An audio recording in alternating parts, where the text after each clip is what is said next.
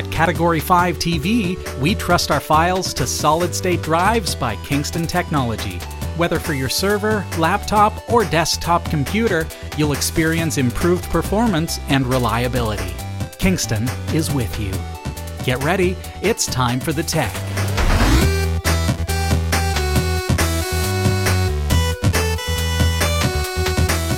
Welcome to the show, everybody. So nice to have you here. My name is Robbie, and joining me today, Jeff Weston.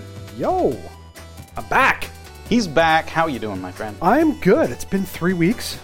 Feels like it's been forever. Isn't that unreal? Time flies. I know. Man. Well, you know, we're out for the first week while you do production, and then Henry was in last week, and now I'm back. And so it's like, I got catching up to do. 3 weeks. What have you been up to? Oh my goodness, I've been doing so much. Oh, yeah? Very busy with work and all the tech side stuff there, but we've done a massive overhaul at our church. Interestingly enough, we've got a new soundboard. We've replaced all of our projectors with 75-inch TVs, so we've been running HDMI and Ethernet. 75-inch TVs instead of projectors. Yeah. Nice. So you don't have to worry as much now about things like overhead lights interfering with the projection. Correct. Okay. Yeah. So yeah, that's been a chore and a half. Yeah. Yeah. Other than that, how are you involved? Just for the sake of the viewers, I know, but what's your involvement as far as? I stand around and tell them what they're doing wrong. You delegate? No, so at the church, I kind of like head up our AV. Mm-hmm. So for the last 6 months, we've been, thanks to COVID, we've been modernizing what we do, and it's no longer just recording a service. Okay. So you're taking that time while you can't have a congregation in. Well, we've been back in the building since July. Really? Yeah. Oh, wow. Yeah, but it must be a restricted number of people can be. Yeah, we're limited to sanctuary. 30% building capacity. Okay. Mm-hmm. So it's limited number, but because of that, we have to do more online streaming.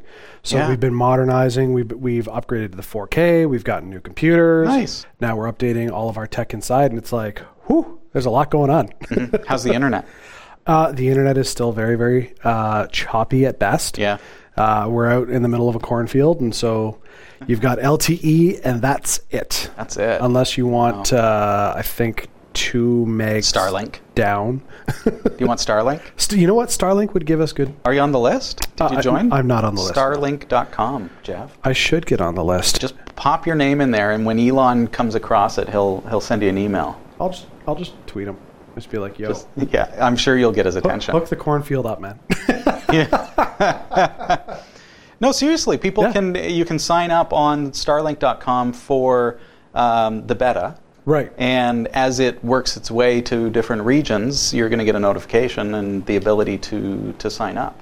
See, we should do that. We had just like basic DSL, which was not fast. No. I think we were 1 meg up, 5 megs down on not really, a good day. No. And you can't stream. That's what they say it's capable of up to. But it's not. But you're looking 360 kilobits up. Yeah. I turned on the internet and I almost heard that like, oh. It was bad.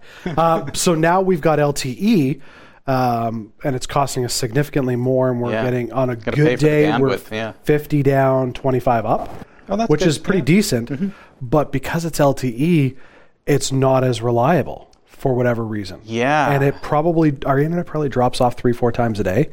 And there's nothing worse than it dropping off in the middle of a service. Do you have like a tower or something set up, or are you just using the inbuilt antenna? It's the built-in antenna. They recommended a tower, and it was on our list of things to do, and then snow hit, and I'm like, I'm not going on the roof. At the old Studio D, we had to use LTE for the same reason, no internet in the area. That was a real oversight when we moved in there. Mm-hmm. So what I did to improve the performance was I got a modem that had the capability of having an external antenna. Yes, ours has that. And it has a BNC connector, and so I ran a 50-foot BNC cable to the foyer where I set up a piece of PVC pipe with a Yagi antenna pointed at the tower. Now, I was fortunate because the tower was in line of sight from our front window. Now, in your case, you might have to actually extend. Is it? Yeah, I think it is, at least from our Makes roof. a difference, man. If you use an external antenna that's directional and that you can point, because it's line of sight, right? You're going to get the better signal if you got line of sight. If you're using the built-in antenna, you're going through walls, you're going through everything to get there, and it's up and down, and the speed is kind of inconsistent depending on, where you're standing, and that kind of, how cell phone technology is, right? So grab one of those. They're not expensive. Yeah, it's like $75. Yeah, you get the mounting kit, and you mount it. You can get a metal brace that can bolt onto the side of the building. I'll just take it right to the top of the steeple. Oh, that would be brilliant. Yeah, that would look beautiful. You got a cross and a Yagi antenna. Hallelujah. Good internet signal coming from that church. So maybe I'll go to Starlink. Yeah, it's going to be the same kind of thing. Yeah, there's all kinds of things you can do. And also LTE signal boosters. Yes. You can put those in line of the antenna as well, and that's going to increase the performance quite a bit. And again, these are all really affordable, easy technologies. Yeah, it's just time. Yeah. To do it. Mm-hmm. Yeah. I've been playing around with my 3D printer. It was running when I came in? It is running still. We can't hear it because it's in another room. I love Studio E. But you mentioned when you came in, what was it, the first thing that you said? It was so quiet. So quiet. The Ender 3 V2 is like, you hear the fan just like a server fan. Yeah. Like it's a little louder than your home computer, but you haven't heard my home computer. Oh dear. It's all right. Yeah, but it's running really, really quiet. But I'm printing stuff. I'm printing some of my own inventions and things that I've come up with. But the other thing I've been doing, Jeff, that has really proven to be another one of those things that's making me go, wow, this was a really good purchase, is Christmas gifts. Never thought of it in my life. What would you 3D print as a Christmas gift? I can't say it because the kids might be watching. Okay, fair. Okay, so give me an example. I'll show you in January. Okay. I'll just say, so there are some products that I can buy online. Yep. And I've got one particular product in mind that one of my children wanted. And it's $40 plus tax on Amazon. Right. Okay, so $40. I mean, big deal. And typically I would just order it. But I thought, I'm going to check. And I went on Thingiverse, and I found the almost exact same thing in an STL file. I downloaded it, and I printed it, and it cost 60 cents. And it is fabulous. It's like, it looks like a purchased product. And I've been printing just anything I can think of. I'm saying to my wife now, I'm saying, Becca, anything you can think of that I could possibly 3D print as Christmas gifts. And it's not to be, it's not to be cheap. It's to be like, we can make it ourselves. Well, sure, exactly. They want it. I can print it. Right. How fantastic is that? My kids keep telling me, Dad, will a 3D printer print us Lego blocks that we break? And I'm like, I have. Oh my goodness, dude. There is a service that just went through the DMCA takedown. Really? But it's still available on GitHub. Okay. Because somebody forked it and it's still there. And it is mind-blowing. You ask about Lego bricks. Yeah. And I'm not endorsing patent infringement or anything like that, but Lego is notoriously like the patent that, it's like, how long is this thing going to go on for? Right. You can, in this service, so it used to be a website service, now you have to download the program and run it. It's like a Python script. Okay. But in your browser, you can select not just Lego pieces, and it has all of the Lego pieces 3D printable. Really? You can actually select Lego kits. So you can print the full kit. Mm-hmm. So you can say, okay, I want to print the Millennium Falcon Lego kit, for example. So you select it, and it gives you all the STL files that you're going to need and tells you the quantity of each part that you're going to need to print. See, that's cool.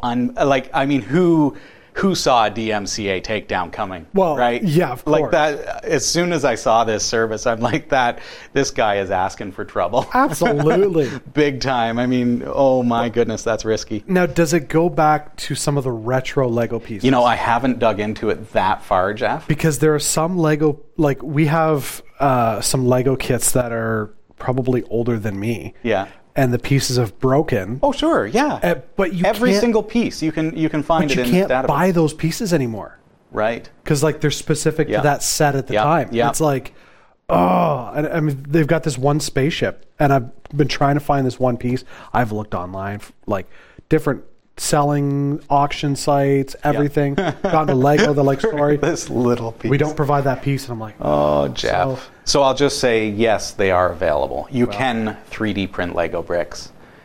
I'm not going to say that I have. Right, fair enough. But I have. And they are fully compatible. That's awesome. And it works fantastic. I mean, 3D printing, you're not doing that to infringe. You're not doing that to sell. You're not manufacturing the same kit that they're selling at the toy store. Yeah. It's just like you say, replacing a piece. In my case, I wanted to print something that is not possible, like it's not something you can buy. Okay. And I'll show it to you behind the scenes after the show, and you'll be like, oh yeah, this is cool. This is cool. So, yeah. What would you 3D print? So many cool things. Yeah. So many cool things. Hey, whether you're into 3D printing or Linux or Raspberry Pi, other single board computers, whatever kind of tech you're into, and even tech news, we do a lot of that around here as well. Becca's been doing a fantastic job heading up the newsroom. We've got Crypto Corner, where we talk about cryptocurrency, and our crypto correspondent, Robert Koenig, joins us every single week to talk about the latest trends in cryptocurrency and what's happening. And today we're going to be learning about the bull run that's happening right now with Bitcoin, because the price is going up and up and up. And I looked at my portfolio and I'm like, it's doing a little better than it was a week ago. Yeah. So we have all this content that is, here and being offered free of charge, and we do this as a labor of love, we'll call it, but we absolutely love being here every week and providing this great content for you. All we ask is, hey, please, if you enjoy the content, subscribe on YouTube. Click the like on this video and let us know that you enjoy what we're doing.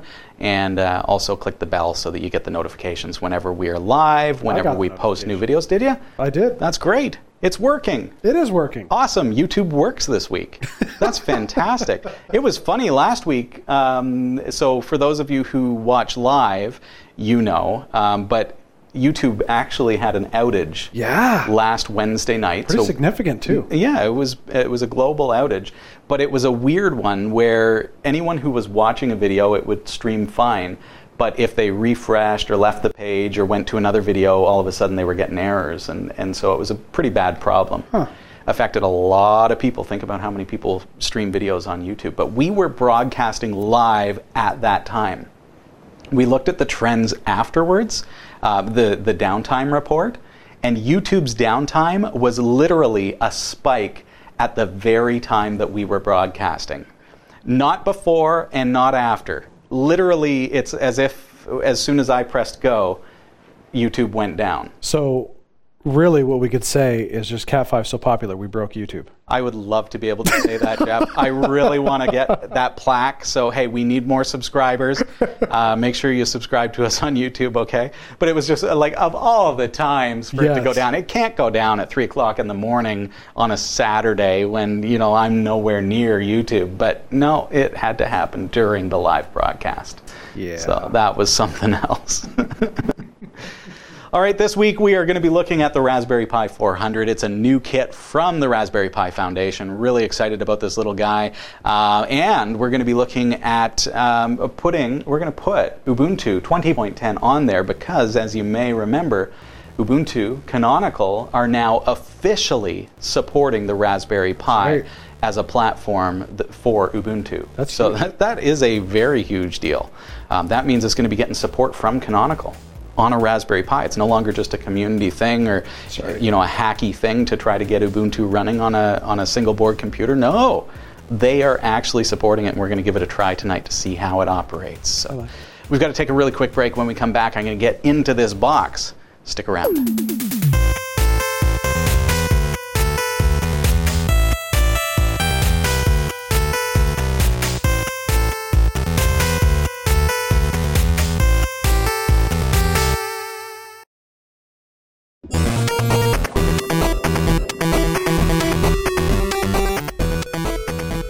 We've all heard of the Raspberry Pi. It's a single board computer, and about a little more than a year ago, they released the Raspberry Pi 4.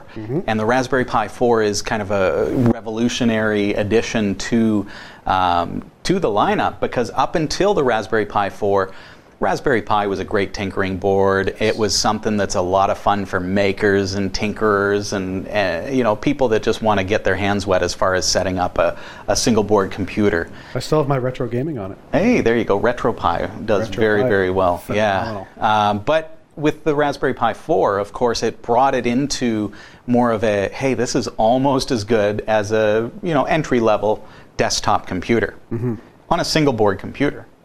So with that said, if you can use a single board computer in place of a desktop computer, what's next? Right? So you could do that.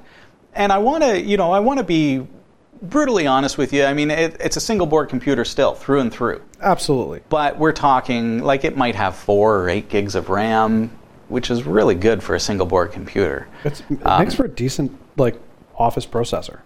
That's exactly right. Yeah, like if you're just using it to get online, do your Facebook and do your social media. Phenomenal. Watch the occasional video online. It's good for that too, as long as you've got the right setup. Yeah. But I think that's where people get hung up with these types of boards, is that they're not built for multimedia, or at least they're not there's not a great deal of support for multimedia yet. Correct. You talk about retro gaming, and retro gaming does really, really well because it's based on technology from 10, 15 years ago. That's right. So it does very well on a Raspberry Pi, but it hasn't caught up to things like you're not going to get really good performing video.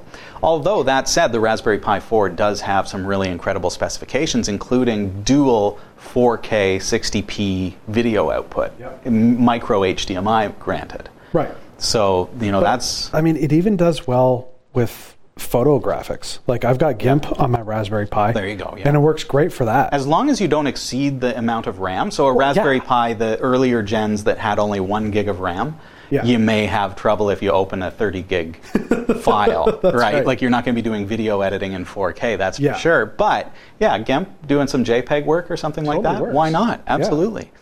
So now the natural evolution of that kind of desktop idea, taking a Raspberry Pi single board computer and turning it into a desktop computer, has evolved into what's called the Raspberry Pi 400. So it is a Raspberry Pi 4 at its heart. It's been, they've rearranged the board in order to make it fit within this chassis. Right. And, it takes me back to the kind of mid 80s, I guess, when I had a VIC-20, which was a keyboard computer. That's right. And that was one of my first computers. And, you think about the Amiga, the Commodores, and those things that we grew up with are kind of, people have wanted that. There have been projects where people can 3D print their own Raspberry Pi keyboard case and things like that. But now it's official, it's sleek, it's incredible. It's a little bit gimmicky in a way, but if you look past that. I think so. We're going to kind of figure that out together tonight.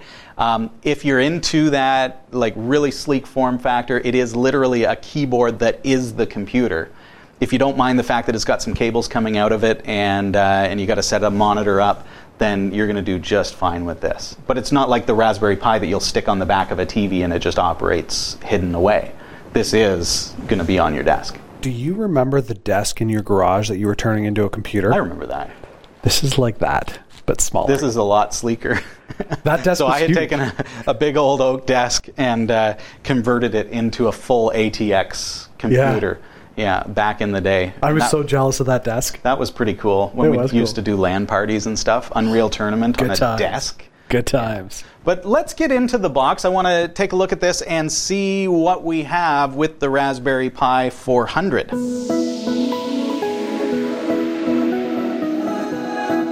First thing we're going to see is the Raspberry Pi 400. So that is a Raspberry Pi 4 single board computer with 4 gigs of RAM, ready to go, built in to the keyboard. It's just like the Raspberry Pi keyboard. Now, I've got the ANSI edition, so US keyboard layout. Let's take a look at the back here. We've got full-size GPIO. Wow. Labeled with pins 1 and 40. We've got micro SD, dual HDMI output, USB-C for the power, dual USB 3 and a USB 2 and Ethernet gigabit, and a Kensington lock. So, and yes, that is gigabit Ethernet. Yeah, you need a Kensington lock on your Raspberry Pi. Come on. Just another cable to have. All right. This is the kit, of course, so it comes with some extra things to get you up and going. Comes with the official Raspberry Pi mouse. There it is. That's cool. Yeah. I mean, it looks like a pretty generic, cheap mouse. I wish it was wireless, to be honest with you. I think that would have been a lot better for them to do that, but hey. I agree. It came with it. We got the power supply, USB-C, and that, of course, is 5.1 volts, 3 amps, and that's going to power this bad boy. We've got a SD card to micro SD adapter. I guess the SD card, it's actually in the Raspberry Pi 400. Okay. So presumably that is ready to boot. Further in the box, we've got a micro HDMI to HDMI cable. I love that, so we don't have a bunch of dongles and adapters hanging out the back of it. It is just a nice little sleek cable. And it came with this beginner's guide as well, which is, a good $15 book right there included, which has got tons of projects for the kids. If you want to get into some STEM stuff, some fun projects to get you up and going and doing some maker tech, this is a pretty incredible edition, really. I mean, you'd typically want to buy that separately, so nice that it came with it anyways. Yeah. There you go. So love the keyboard layout. It does not feel like a bad keyboard at all. I mean, they're pretty low profile keys. You're not looking at a mechanical keyboard. It's more like kind of like a laptop keyboard or something like that. Yeah, but they're not clunky, which is nice. Yeah. The cooling on the bottom there is quite significant. There's a really large heat sink in there that's keeping the thing cool, so they've overclocked it to 1.8 gigahertz out of the box. Oh, cool. Which is lovely. And as you can see, just sleek form factor. So it's even smaller than my VIC-20, but super powerful. And it's not that thick either, which is that's what I mean. Like sleek form factor, just great. Eh? I would have thought, because I mean, you're used to the Raspberry Pi, it sits up that high. I thought it was going to be a much bigger keyboard, but no, they've really shrunk it down. That's nice. Yeah. Just like a Raspberry Pi 4, you've got Bluetooth 5, you've got your Wi-Fi, gigabit Ethernet. I'm going to be using it on Wi-Fi today, and it just fires right up and ready to go. So should we do that? Absolutely. Let's fire it up.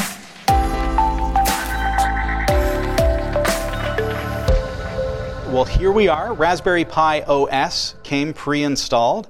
At first boot, I had to just kind of go through the initial setup process, which just got its updates and things like that.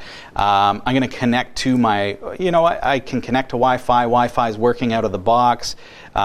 Everything just kind of works just like a Raspberry Pi. What does it come with? I mean, you've got everything that comes on a Raspberry Pi OS. Games. Nice. Minecraft Pi, Boing, Bunner. So what's the performance like? Oh, there we go. Oh, that was quick. Oh, that was quick. Yeah. You are not good at that. Not very good at that. That's okay. So, I mean, performance-wise, it's a Raspberry Pi 4. It performs really great. It's all running from this little keyboard. So what do I have? I've got the mouse cable, I've got power, and I've got HDMI output going to the TV. And that's all there is to it. So the SD card that came in it, again, came pre-installed with this operating system, ready to go, overclocked to 1.8 gigahertz. I would rather have seen them put in better SD cards, truthfully. So I grabbed myself a Kingston Endurance card. I think because Raspberry Pis are known to eat micro SD cards for dinner, I want something that's going to be a little more, long life, better for this kind of thing. So I'm going to shut this down because I'm probably not going to want to personally run Raspberry Pi OS on here. I want to run Ubuntu because now Ubuntu is officially supported on the Raspberry Pi 4. This being a Raspberry Pi 4, at its heart, it should run pretty well. We got 4 gigs of RAM, and I've already pre-installed Ubuntu 12.10 from ubuntu.com. It's now officially downloadable as an image file from their website. If you click on downloads, you're going to see under IoT, Raspberry Pi is the first in the list. So we're going to shut her down, take a quick break. When we come back, we'll be booted into Ubuntu 20.10. Stick around.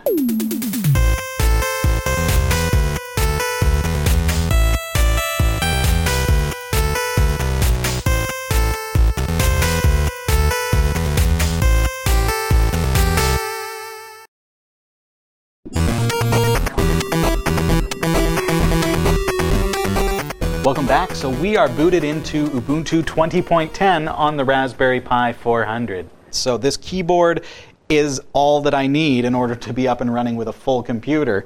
And here we go.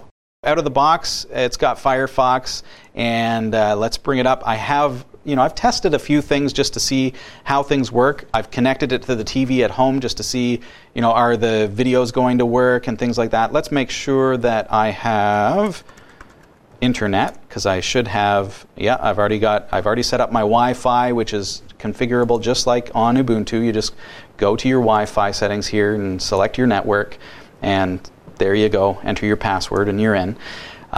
Let's jump onto YouTube, because the question that always comes up is immediately, how does it handle multimedia? We know that it's got your Office suite. We've got LibreOffice Writer, LibreOffice, the suite, already pre-installed with Ubuntu. So if I click on that, there we go, LibreOffice Writer, just like you would expect. So, that's never a question. Is Office going to work? Yeah, it's going to work out of the box. But what about things like YouTube? So let's go to linuxtechshow.com, which is going to reroute to our Linux Tech Show channel on YouTube. Make sure you give us a subscribe. And here we go. Let's click on Becca's news from last week. And everything seems to load pretty well. The ads work, so that's good. Now I'm monetizing this, so this is fantastic.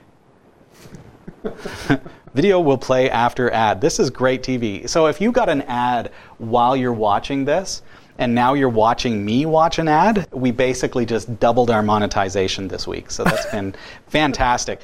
Okay, so there's Becca in a YouTube video. Let's bring it up full screen and see how that performs, because that's usually problematic on these kinds of setups.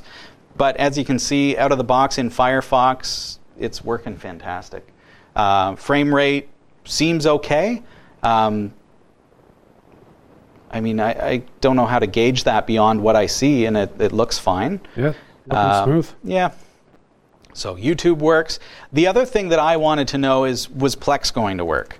So, and I don't know if I'm going to have access to it from here, because as I mentioned, I was able to access it from my home TV. And I'll just say, out of the box, Plex did not work. So it said that there was some kind of error or something missing. And I got into some forums, and I started looking through, and somebody suggested, just install the VLC package. And I'm like, just like everyone else in the thread, they're like, how does that impact Plex? Because VLC is a video player, but it has nothing at all to do with Plex. Well, it turns out, so I just did an apt install VLC. And having installed VLC, it brought in all these codecs and everything else that come with VLC, and Plex worked at that point. So everything worked absolutely flawlessly. So now we're able to watch things.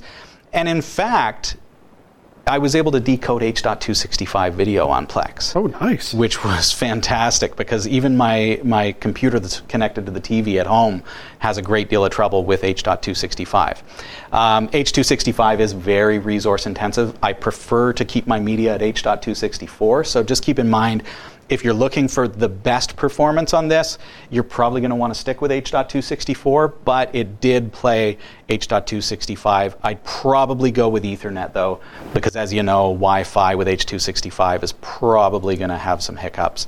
That works great. The one thing that I have not yet got to work, Jeff and community, is Netflix, because the version of Firefox that comes with this does not support DRM and Netflix requires that. So there are packages, and you get into the forums on the Raspberry Pi, because remember, this is a Raspberry Pi 4, right? So lots of people have already put work into it, and there are installers, which I haven't tried yet, but the forum threads say that, hey, you can install this script, and it will get you up and running with a version of Chrome that is built for DRM. So then you can use things like Netflix, which require that. So everything works pretty good out of the box.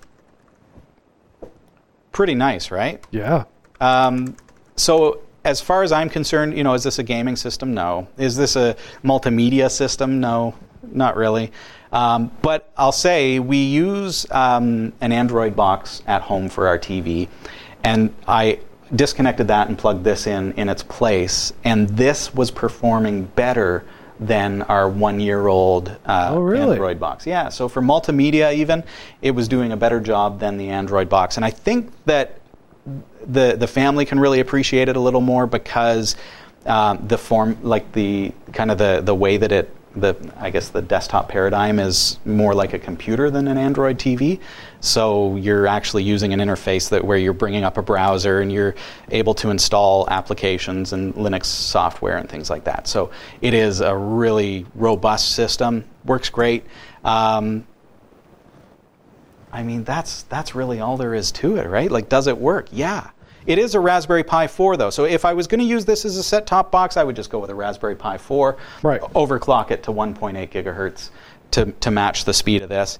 And that's not really a selling point. Remember that overclocking can be done anyways. So whether you have a Raspberry Pi 4 at 1.5 gigahertz or a Raspberry Pi 400 at 1.8, it looks like a selling feature on paper, but it's just a setting in the operating system. So you can take that Raspberry Pi 4 and bump it up to 1.8 as well. So pretty clever marketing, I must say, because those who don't understand how overclocking works will think this is faster. Well, it's not. It's the exact same SoC. So, all right, let's jump back over. So, I mean, all in all, I'm pretty impressed with it. I like it. As I mentioned, it's a little bit on the gimmicky side, but I'm old school and I like that kind of a gimmick. Well, and I mean, for me, like, I'm looking at that and I'm going, that would make, especially with this, manual, that would make a great Christmas gift for the kids, because like our especially with, one of my boys who really wants to get into programming. Mm-hmm. Savannah's been doing that for a couple of years, going back to that, the Siggy that she had from Smart Girls. Yep, this is a robot. Mm-hmm. Yeah. So, I mean, something like that would be cool. Buy them a monitor and a the Raspberry Pi 400. Just connect it to the TV. Well, yeah, you can do that too. And that's the nice thing too, is that because of the form factor, you can just disconnect it and put it away when you're not using it. Pull it out, put it on the TV, whatever you want to do. Yeah. So yeah, I think it's definitely got its place. Yes. Is it for you? That's really it's a case by case thing. So, but I've taken a look at it. I like it. I think it's actually making a really nice kiosk here at the studio. I think we may just keep it set up. Pretty fantastic. So check it out. It's the Raspberry Pi 400. I'll post links below for you, and follow those. And that will probably kick back a little bit to help the show. But otherwise, just grab yourself one in time for Christmas if you think it'd make a great gift. We've got to head over to the newsroom. Becca's standing by. Here's what's coming up in the Category5.tv newsroom. Microsoft is warning users to opt for MFA that doesn't use SMS or voice to authenticate. Apple has revealed its first Mac computers powered by chips of its own design. Alphabet plans to beam internet wirelessly using light. Ubuntu has fixed a handful of bugs that standard users could use to become root. And Google is dropping the Photos free storage. Stick around, the full details and this week's Crypto Corner are coming up. This is the Category5.tv newsroom, covering the week's top tech stories with a slight Linux bias. From the newsroom, I'm Becca Ferguson. Microsoft is urging users to abandon telephone-based multi-factor authentication solutions like one-time codes sent via SMS and voice calls. The warning comes from Alex Weinert, Director of Identity Security at Microsoft. For the past year, Weinert has been advocating on Microsoft's behalf, urging users to embrace and enable MFA for their online accounts. Citing internal Microsoft statistics, Weinert said in a blog post last year that users who enabled multi-factor authentication ended up blocking around 99.9% of automated attacks against their Microsoft accounts. But in a follow-up blog post last Thursday, Weinert says that if users have to choose between multiple MFA solutions, they should stay away from telephone-based MFA. The Microsoft exec cites several known security issues not with MFA, but with the state of the telephone networks today. Weinert says that both SMS and voice calls are transmitted in clear text and can be easily intercepted by determined attackers using readily available techniques and tools. SMS-based one-time codes are also phishable via open-source tools like Modishka, Cred Sniper, or Evil's Jinx. There's another issue with SMS-based multi-factor authentication that we talked about back on episode 570, when an AT&T kiosk employee was responsible for a SIM swap that resulted in $240 million in Bitcoin being stolen from a customer. Phone network employees can be tricked into transferring phone numbers to a threat actor's SIM card, allowing attackers to receive MFA one-time codes on behalf of their victims. On top of these, phone networks are also exposed to changing regulations, downtimes, and performance issues, all of which impact the availability of the MFA mechanism overall, which in turn prevents users from authenticating on their account in moments of urgency. Weinert says that all of these factors combined demonstrate that SMS and call-based MFA is the least secure of the MFA methods available today. An excellent solution is to switch to an app-based authenticator, or for the absolute best security available, you should go with hardware security keys, which Weinert ranked as the best MFA solution in a blog post he published last year. Multi-factor authentication is huge on lots of subscription websites, but I've found lately, in my line of work, because I was setting up a ton of accounts everywhere, so many of them will not allow some of those higher end security options. It's basically an email or cell phone through that SMS text. And some of them, they only allow the SMS. So, I love the idea, but until the industry changes, how do you fill that gap? Yeah, I think it's important to note that SMS is still safer than no multi-factor authentication. Yeah. So maybe it's a case where, like I think about Payoneer, for example, who just this past year introduced MFA. And it's the same kind of thing. It's SMS-based or email-based even. Yeah. Even ConnectWise uses email-based authentication. And while that is a little better, I guess email, it's not great. No. Not great at all. Especially with the amount of email accounts that are hacked.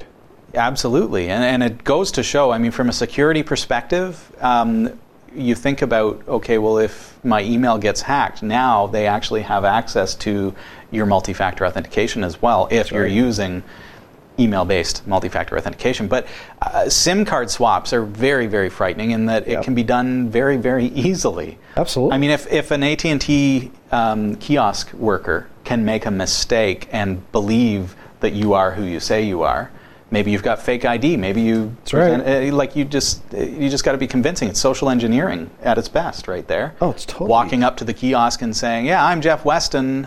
I'm not Jeff Weston. He is. If I said I'm Jeff Weston, I've lost my phone. I need you to activate it on my new phone, and they fall for it, then guess what? Now I've got all your SMS. What if the person who works at the kiosk was a malicious party? What if the person who works there, who has the authority and ability to SIM swap on accident through social engineering, what if they were the bad guy? Yep. Now all of a sudden that takes a whole new spin, doesn't it? Because, what kind of credentials do I need to get hired at a mall kiosk? So no offense to anyone who works in a mall kiosk. No, of course not. I don't mean that. Yeah. It's not like you have probably gone through an unbelievable amount of security checks and, that kind of stuff. So that's what I mean. I know of some people that instead of using their cell phone, they'll download like an app that gives them a cell phone number. You mentioned the Magic Jack app. Yeah, like you can get Magic Jack and stuff like that. So would that be a suitable alternative? That way it's not going through your SIM, it's actually through data. As long as it's a trusted source. Do you have multi-factor authentication on your Magic Jack app? Well, but you would use your cell phone. So you'd use the number that you have. Like I could download the Magic Jack app, get a number, and then I could plunk that into all my services saying, this is my number. But can't I then compromise your number? I don't know. That's what I'm asking. I imagine so. Would that be an alternative that bypasses the SIM problem? In a way, but it's still going through SMS, so it's still plain text. So somebody with enough knowledge and enough who knows how you're doing things. I mean, every viewer, because you mentioned the Magic Jack app, and I bring it up again, but because you mentioned it on the air, every viewer knows that that's what you're using. Right. So now, any viewer that has that kind of knowledge could easily enough, if they get a hold of your Magic Jack number, then they can start doing a brute force on the password because your Magic Jack account doesn't have two-factor authentication on the website, right? All right, I'm just going to have to go with rotary phone authentication. Still better than nothing. Still better than nothing. Wow. Apple has unveiled the first Mac computers powered by its own M1 chip. In June, the company announced it would transition away from the Intel processors it had used since 2006. Apple said the advantages of using the M1 chip included better battery life, instant wake from sleep mode, and the ability to run iOS apps. It added it had optimized all of its own map apps, but now needs to convince other developers to do likewise. The new computers include new versions of the 13-inch MacBook Air, which no longer requires a fan to keep its processor cool. The 13-inch MacBook Pro will also receive the new processor, and Apple says it can now play video for 20 hours on a single charge, twice as long as before. The Mac Mini will also receive the M1. It did not unveil new versions of its iMac or Mac Pro computers, suggesting Apple might be waiting for more advanced versions of the chip with more memory and greater graphics processing capabilities to use in those. The new Macs are available immediately. They run the new Mac OS Big Sur operating system. An Alphabet-backed wireless network in Kenya plans to use light beams to provide internet service up to 20 kilometers away. The technology will deliver wireless internet over light beams that can cover distances of up to 20 kilometers. Alphabet's Project Tara, which was unveiled in 2017 under the name the FSOC Project, conducted a series of pilots in Kenya last year and is now partnering with a telecom company to deliver internet access in remote parts of Africa. Kenya will get the technology first, with other countries in sub-Saharan Africa to follow. Similar to fiber optic cables, Tara's technology uses light to transmit data, but without the cables. The technology requires line-of-sight connections, so Alphabet deploys the terminals high up on towers, poles, or rooftops. Tara uses light to transmit information at speeds as high as 20 gigabits per second as a very narrow, invisible beam. The concept grew out of Project Loon, which had developed a balloon-based network to cover remote areas. Alphabet explains the Loon team needed to figure out a way to create a data link between balloons and were flying over 100 kilometers apart, and thus investigated the use of free space optical communications technology to establish high throughput links between balloons. After using those links to send data between balloons in the stratosphere, Loon engineers wondered if they could apply some of that science to solve connectivity problems down a little closer to Earth, and Project Tara was born. Tara's links will begin rolling out across Liquid Telecom's networks in Kenya first, and will help provide high-speed connectivity in places where it's challenging to lay fiber cables, or where deploying fiber might be too costly or dangerous. Ubuntu has fixed a handful of bugs that standard users can use to become root, and Google is dropping the Photos free storage. Becca has these stories coming up, plus Robert is here with the Crypto Corner. Don't go anywhere.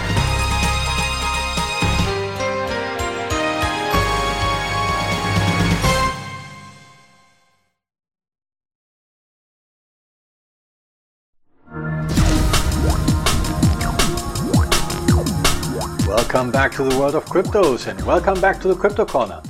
Today we're going to take a journey back in history. And why? Because things are looking pretty good at the moment in regards to pricing and cryptocurrencies. If we look into what the market is currently doing, by the time I'm recording this here, Bitcoin is at $17,520, went up by 14% in 7 days.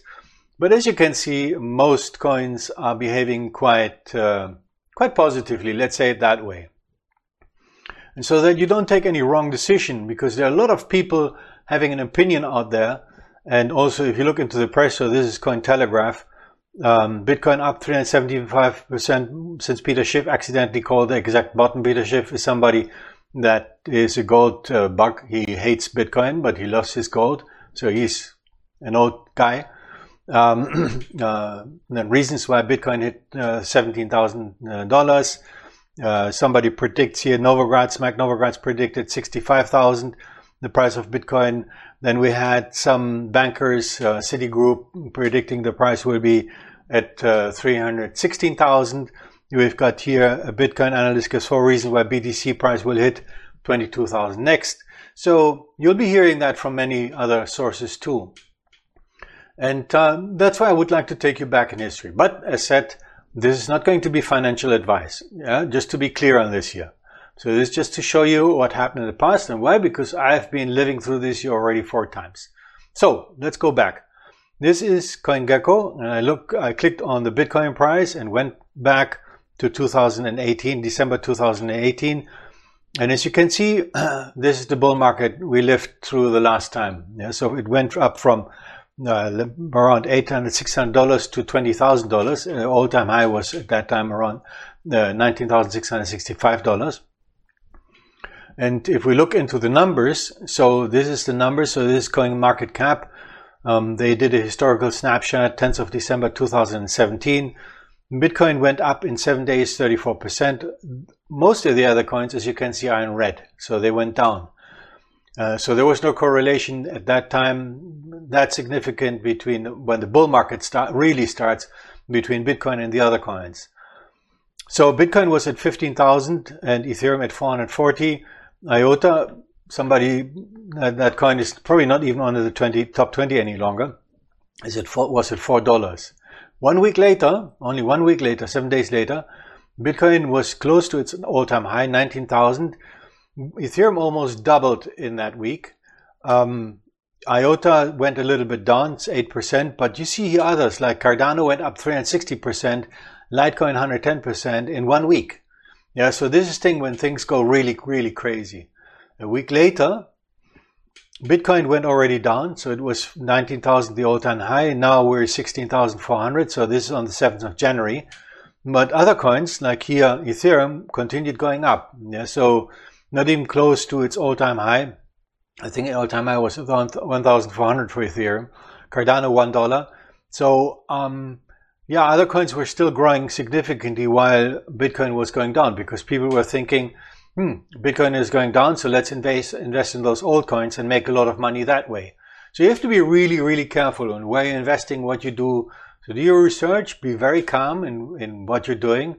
And what I find encouraging at the moment is that this bull market that we're currently living through, I mean, as you saw, after the bull market will come a true retracement. And in cryptocurrencies, that will be around 20 to 30%. You can expect that. But what I find encouraging is if you look at Google Trends, so people that are searching for the word Bitcoin, for example, on a global basis, in 2018, that was 100%, equivalent to 100%. At the moment, we're only at 11%. So not a lot of people outside of our little industry are talking about cryptocurrencies.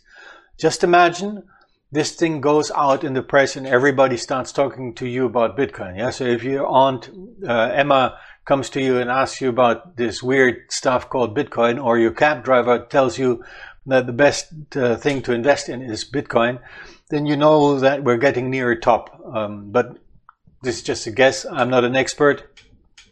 This is what happened in 2017, looking at the data on how that was last time. So that's the journey that I wanted to show you, so that you take the right decision So stay calm when these things happen. Don't overstretch yourself, and just listen to the market very carefully. I mean, this is the third time, as I mentioned, that I'm running through this year. The first 2 times were identical. Yeah, you had these crocodile teeth where it went up by 50% and down by 20% in a week. And then we had, and I also, both times I was not able to read the top market, so I miscalculated that one too, as I guess most of the people. Anyway, that's it from me. Please leave us a like. It helps us to spread the word. And as always, I thank you very much for watching. I'm really looking forward to see you next week again. So thank you, and until then, bye-bye. Thanks, Robert. No word yet if Turtle Coin has gone to the moon. I still have my turtle coin. Yeah. Your one turtle coin? No, I think I got like 500,000 or something. Yeah, wow. It's worth about $3 now. Hey, you know what? 500,000 of them. Slow and steady wins the race. I learned that. Turtle in the hair. So, speaking of altcoins, yeah, it's amazing what's going on, but just want to remind you that we're not actually providing financial advice. We're just sharing what's happening in the cryptocurrency market and having a lot of fun while we do it. Always remember, cryptocurrency is ever changing, as we're seeing here on the show. With those trends, it's up, it's down, and it's always changing, and it's always volatile, so only invest what you can afford to lose. Now back to Becca. Thank you, Robbie. Ubuntu has fixed a handful of bugs that standard users could use to become root. Ubuntu developers have fixed a series of vulnerabilities that made it easy for standard users to gain coveted root privileges. Kevin Backhouse, a researcher at GitHub, wrote in a post published last Tuesday, "With a few simple commands in the terminal and a few mouse clicks, a standard user can create an administrator account for themselves." The first series of commands triggered a denial of service bug in daemons used to manage user accounts on the computer. When done correctly, Ubuntu would restart and open a window that allowed the user to create a new account that had root privileges. This is the setup screen that you would normally see when you're installing Ubuntu for the first time. It means that Junior is able to create a new user account for himself, and this time it's going to be an administrator account. All done. So now he just has to wait a few more seconds, and he's in. Here he's going to quickly open a terminal again so that he can run ID to show that the new account, called Indiana, is an administrator account. So there you can see that Indiana is in the sudo group, which means that he's an administrator. The second bug involved in the hack resided in the GNOME Display Manager, which among other things manages user sessions and the login screen. The Display Manager also triggers the initial setup of the OS when it detects no users currently exist. Since it verifies whether an account exists or not by asking accounts daemon, if that daemon is locked up, it will think there are no accounts. The vulnerabilities could be triggered only when someone had access to and a valid account on a vulnerable machine. It worked only on desktop versions of Ubuntu. Maintainers of the open source Ubuntu OS patched the bugs last week. Google Photos will soon count against your overall Google account storage space, which will mean fees if you exceed 15 gigabytes. Google's popular Photos service is used by over 1 billion people, with 28 billion new photos and videos uploaded to the service every week, and until now it has offered free storage for your photos. But Google says it will stop offering the free storage model within Google Photos on June 1st, 2021. Instead, Google says any new photos and videos you upload will count toward the free 15 gigabytes of storage that comes with every Google account, or for those of us who require more space, additional storage may be purchased.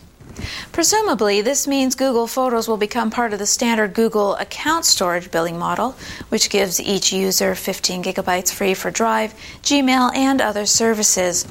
So going forward, your photos will also take up storage within the limits of that account. There is some good news, though. The change is not retroactive. This means photos already in the free Google Photos storage will remain free, so no fears of your Google bill suddenly including the terabyte of photos you posted of your cat while in quarantine. But moving forward, all photos you add will count against your overall Google account's limits and therefore could affect your monthly fees. And now for a little Google favoritism. Users of Google's Pixel lineup of smartphones are completely exempt from the change and will continue to receive the service free of charge. Big thanks to Roy W. Nash and our community of viewers for submitting stories to us this week. Thanks for watching the Category5.tv newsroom. Don't forget to like and subscribe for all your tech news with a slight Linux bias. And if you appreciate what we do, become a patron at patreon.com/Category5. From the Category5.tv newsroom, I'm Becca Ferguson.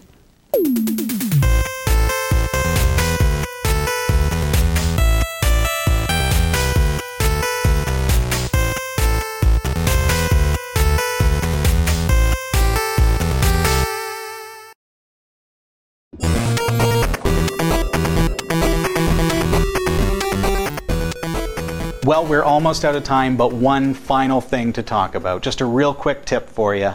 Okay. A new feature in Google Assistant on your Android phone is blowing my mind and has already proved itself to be very, very useful. See, I don't use my Google Assistant. So Neither do I. I'm interested to see what this is. I don't use it normally. However, we've all got it on our Android phone, and this feature is available to you. Now, similar features are available in apps and has been available for quite some time. However, they've really nailed it as far as the quality and the ability to use this service. It's called What's That Song? What's This Song? Oh, so it's like, what was it, Shazam years ago? Yeah. But this really, really works. So should we try it? Sure. What's this song? Do do do do do do do do do do do do do do do do do do. It can be that bad. Do do do do do do do do do do do do do do do do do. So you can hum it. Oh my goodness! And it actually works. And I've used it. I've held it up to my computer speaker when there was a video playing, and it just had like a really cool backing track or something, and it gave me the song. So where does it pull the repository of information from? Google. I'm wondering, could you train Google to recognize the Cat 5 theme song? Oh, well, let's work on that. I think you should. It works really, really well. All you have to do is just ask Assistant, what's this song? You can play something to the microphone from a speaker, you can hum it, you can hold it up to a radio, whatever it takes. Somebody on Twitter was saying, I can't remember who sings such and such a song. And so I sang it into it, just the hook, and really, really miserably. And it, sure enough, gave me the original singer and gives you the cover art and everything. Wow. How amazing is that? And I wasn't even good enough to breach copyright there. But yet, Google recognized what the song was. Right. Yes, it did. How cool is that? Very cool. Very useful, especially when you hear a song on the radio and the DJ, because DJs are the worst, Jeff. You ever notice that? DJs never tell you the name of the song? I always said the name of the song. I was listening, and all right, a PSA. No, I always mentioned the song. Never. I always did. Because it drove me nuts to not know the song. Yes, but now the DJ is out of a job because I can just ask Google Assistant. How cool. That is officially all the time that we have this week, folks. It's been great having you here. Thank you for joining us. A reminder that you can support us on Patreon at patreon.com/Category5. Great way to support the content that we create. We give it away for free, but if you've got means to support that free content, it means the world to us, and it gives us the resources that we need in order to keep this thing going and get stronger and stronger every week. So we appreciate and thank you very much for your support. Have a great week, everybody. See ya. Bye.